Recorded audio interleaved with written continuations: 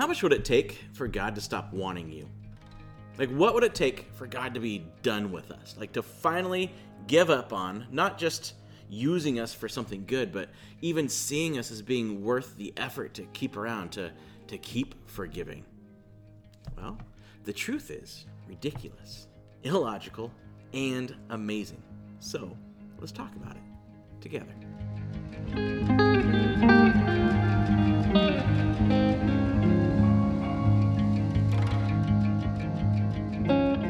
Experience tells us that failure leads to rejection. We know that because people have failed us and we've rejected them. Or we've failed others and have been rejected in turn. So, what about God? How does He see our failures? And before we get into it, I need to give you a disclaimer.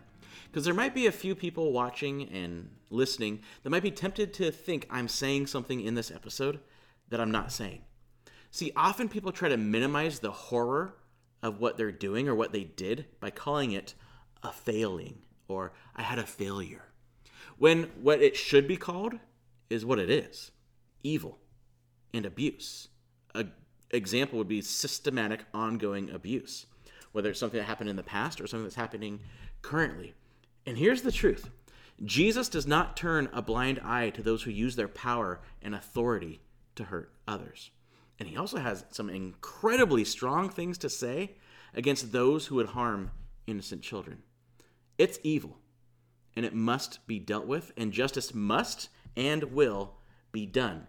And so, I'm warning you, in the name of Jesus, you cannot use the story we're about to talk about as an excuse to ignore or not deal with the evil you or others you know have or are committing. But as we will see in this episode, Jesus' offensive grace is available for all who truly want it, for all who accept it, and for all who admit their need for it. Yes, there will still be, and there still needs to be, consequences and justice for evil, sometimes life-changing consequences. But His love doesn't change. And so the difference is between those who try to minimize, cover up, and excuse their evil, their failings, and those who admit what they did and are horrified by it. So what we're talking about here in this episode are failures, large and small, that keep clinging to us. Things we didn't want to do, things that we tried so hard to avoid, things that we had no intention of falling into but did anyway. Like when we swore to be faithful in sickness and in health, and now we're staring divorce in the face. When we get overly frustrated with our kids and just feel like terrible parents. Maybe when you flunked out, or you couldn't live up to expectations you had of yourself or that others had of you, or what you think God's expectations of you were. Or when we choose selfishness over love. See, in those times we think, sure, God loves me, God accepts me, but I feel like He can't even look at me because of what I've done. I've failed too many times. I've failed too big. How can I even pray right now expecting Him to listen to me, let alone make any kind of difference for Him in the world or with Him? Like really, the best I can do for my life now is to hope that He tolerates me if I just try to get through life trying to be the best person I can. I think that's natural. I think that's logical to feel that way because that's how we've treated people, and that's how we've been treated. But Jesus is different. Jesus embraces and renews our failures.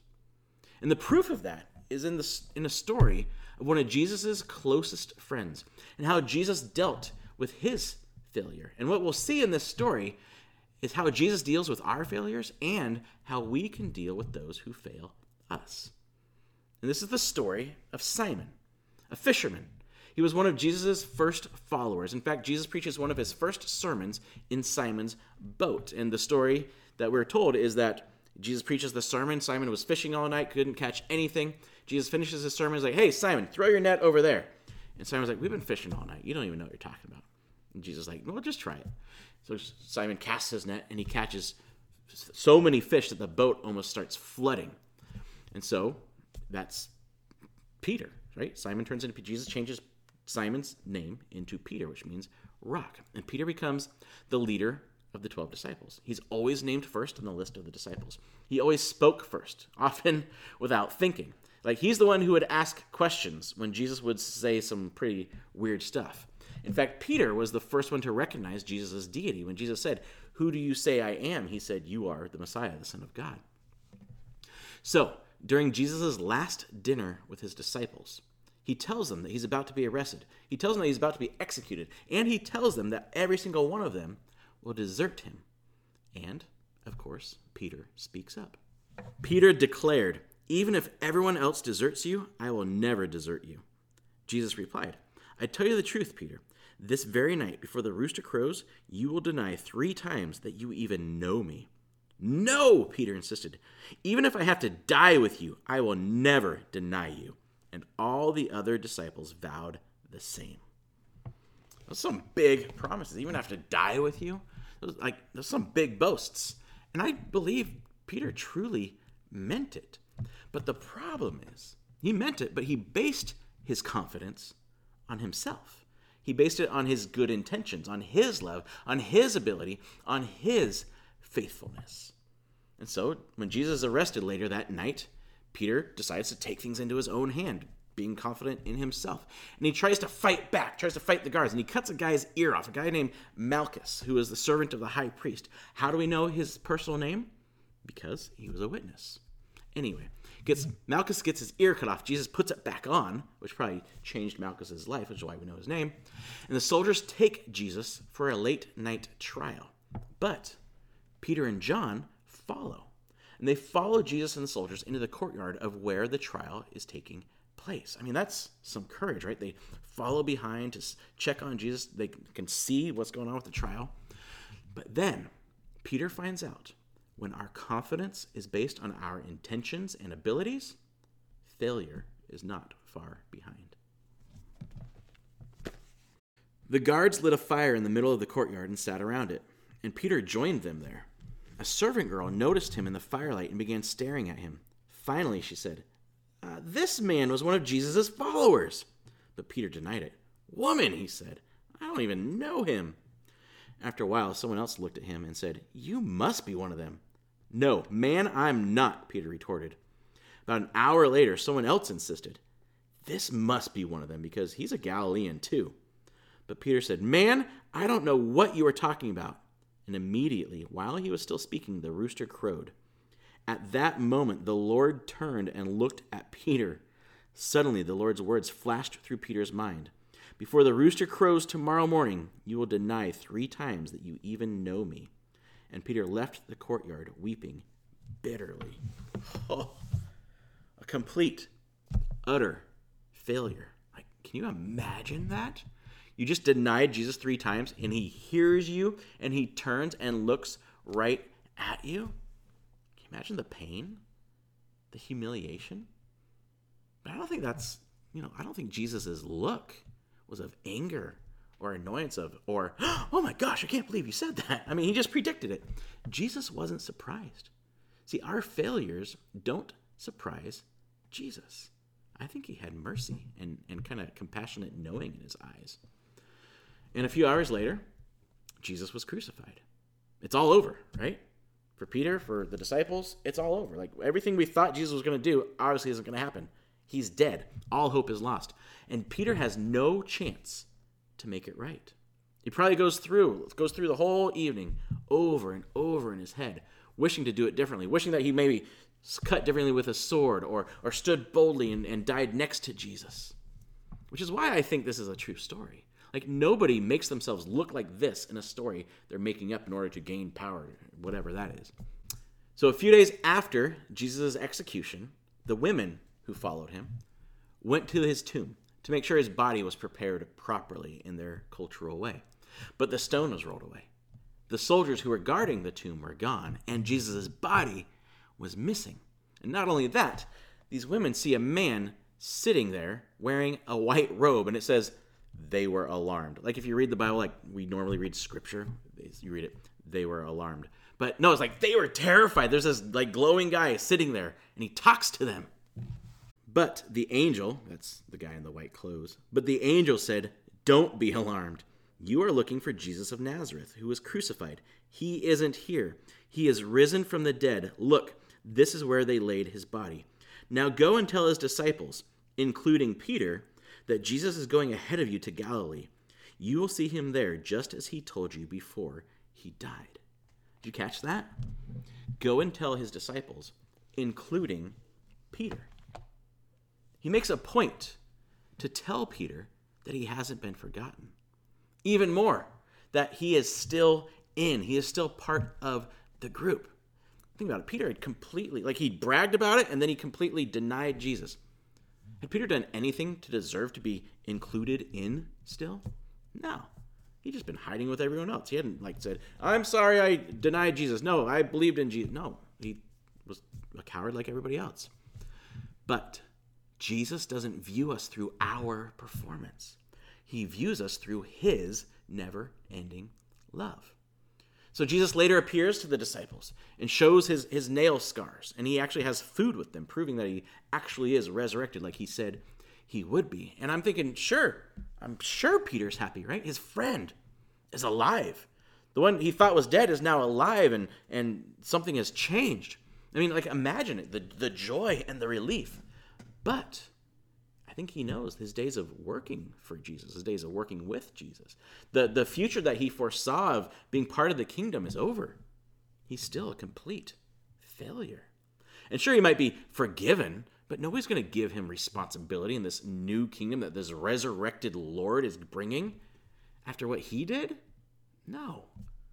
So he and 6 other disciples, including John, go back to their boats and their fishing career.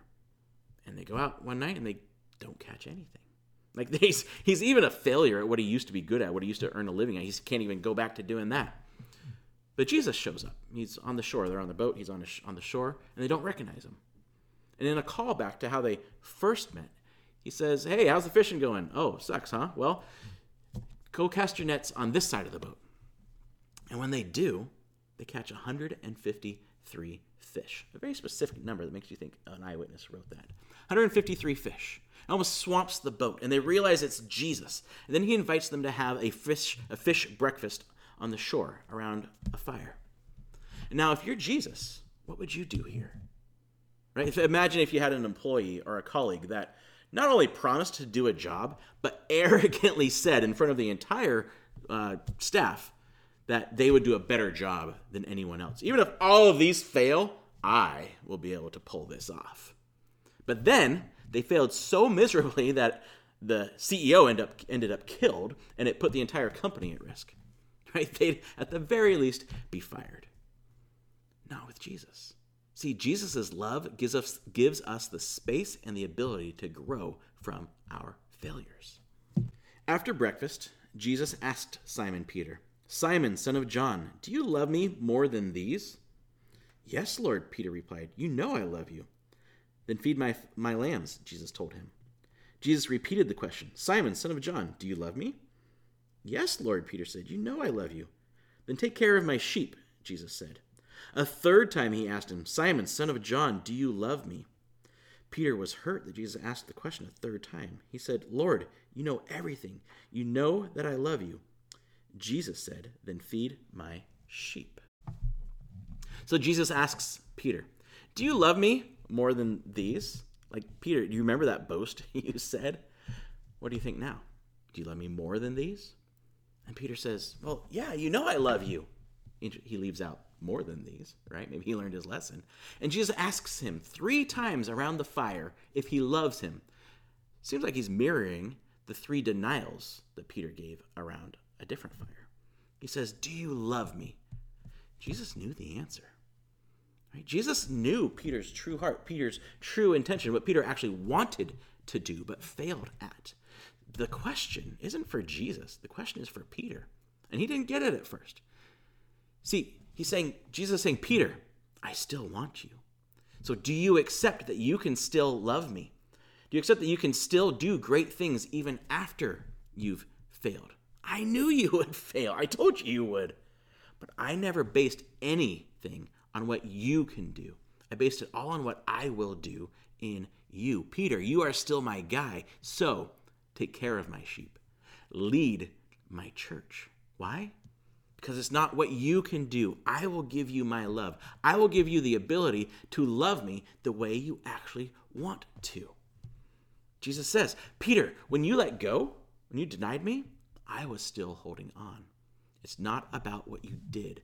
It's about what I did. You failed, but I conquered for you. It's not about what you can or can't do. It's about what I am going to do in and through you.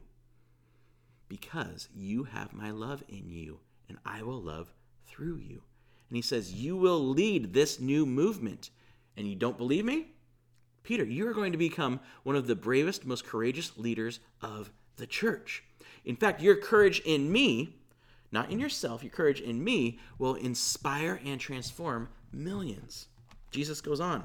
He says, I tell you the truth. When you were young, you were able to do as you liked.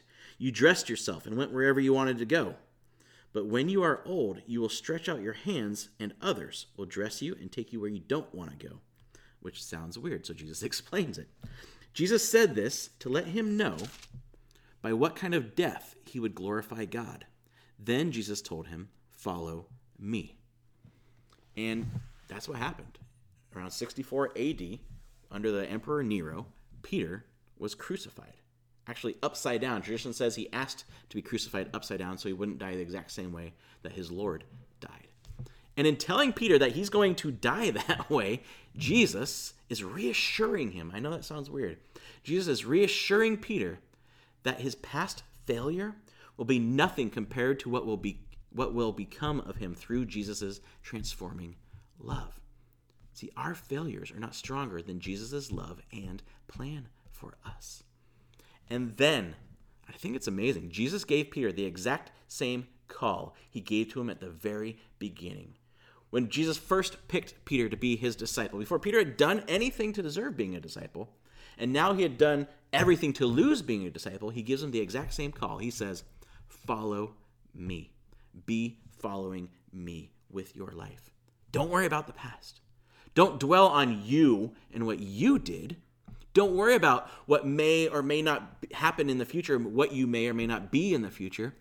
Don't focus on you at all. It's not about you at all. Just keep following me. Stop looking back and look at me. When we are focused on following Jesus, it's difficult to focus on our past. And Peter's story is so powerful, I think, because we can see ourselves in it. We've all failed, and we will again. We've ruined relationships. We've wasted opportunities. We've ruined potential. Maybe we've even ruined families. And so many people think that God expects us to just follow his rules and be perfect in order to actually be accepted by him, that he can only do good things through good people. Nothing could be further from the truth. He knew we would not ever measure up to perfection, that we would fail, that our selfishness would constantly try to overtake us. That's why he came. That's why he made a way, the way to be forgiven, to be renewed, to have our relationship with him restored. He conquered the power of sin on the cross and rose again to give us new life through him. And he offers forgiveness and true acceptance, and we just have to choose to trust him. And when we choose to trust him and accept that he can use us for good, we can stop looking at our failures and start looking around. We can stop looking back and start looking around to find others to love with Jesus' love. Because when we accept our weakness, that's what makes us stronger. Because that's when we realize it's Jesus, not ourselves, not our good intentions, that give us strength. That's why the Apostle Paul could say, when I am weak, then I am strong. And then when others fail us, because they will, instead of canceling them or saying, oh, I don't trust you, or kind of pushing them aside and avoiding them, we can have the strength to offer grace and forgiveness. The same grace and forgiveness Jesus constantly and consistently insists on giving to us. When we can stop looking at our failures, we can see the good God wants us to give to others. The Apostle Paul sums all of this up perfectly in the book of Ephesians. God saved you by his grace when you believed, and you can't take credit for this. It is a gift from God. Salvation is not a reward for the good things we have done, so none of us can boast about it. I think to really understand what Jesus has done and what that allows us to become and be and do through him, I think we need to really get what Paul's writing there. So this week, that's our homework. Let's read Ephesians 2, 8 and 9 every day. Really understand what that's saying about who Jesus is and what he's doing in and through us. When you read that, pray this. Pray, Jesus, thank you for loving me. Thank you for accepting me. Thank you for restoring me. Help me stop looking back at my failures and instead look ahead by following you and by loving those you send into my path, especially those who fail me. You don't have to memorize every word. I know that was long. And you might be asking, that's great that he accepts me, and I understand that up here, but I still have that guilt. I know I'm forgiven, but I'm still guilty. If that's the case, then spend a lot of time reading 1 John. It's in the back of your Bible. 1 John, especially these two passages, 1 John 2, 1 and 2, and 1 John 3, 20, saying that our feelings might make us feel guilty, but God knows even better who we really are, and we don't have to have that guilt. I mean, think about it. What if we weren't paralyzed by dwelling on our failures? What if we let Jesus use them to grow us and then help others grow? What would that be like?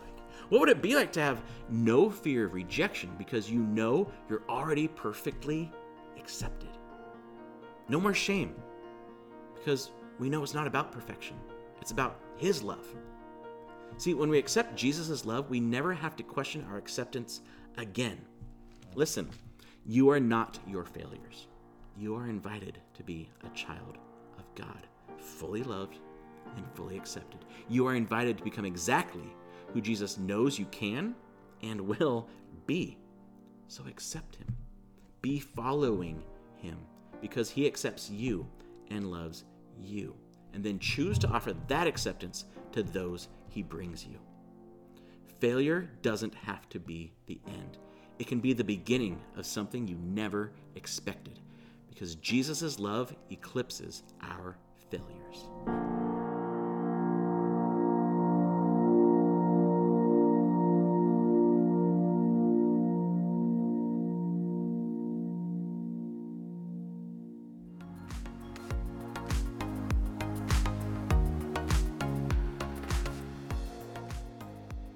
Thank you so much for watching this content put out by Cross Creek Community Church. You can find out more about who we are and where we are on our website, yourcrosscreek.com. There's lots of information also in the show notes for you, including this episode's main points, discussion questions, and this week's challenge. Also linked in the description or the show notes are our dates for June, which will be our in-person gatherings, June 12th and June 26th. Our final Youth Connect of the school year will be June 5th at 5 p.m. at Gateway Community Church, where we meet at 525 Idlewood Drive. We'll also see you there for our June 12th and June 26th meetings. We're looking forward to being in person together this summer. It's going to be beautiful. We hope you have a beautiful Memorial Day weekend. And next weekend, there won't be any new content put out for you, but it's a great opportunity for you to catch up on any messages you've missed in the past. We'll come back that following weekend with a new series for you. Feel free to reach out to us using our email address, info@yourcrosscreek.com, or head over to the welcome form on our website, yourcrosscreek.com/welcome, and let us know you're watching. We hope you have a great Memorial Day weekend, and we'll see you soon.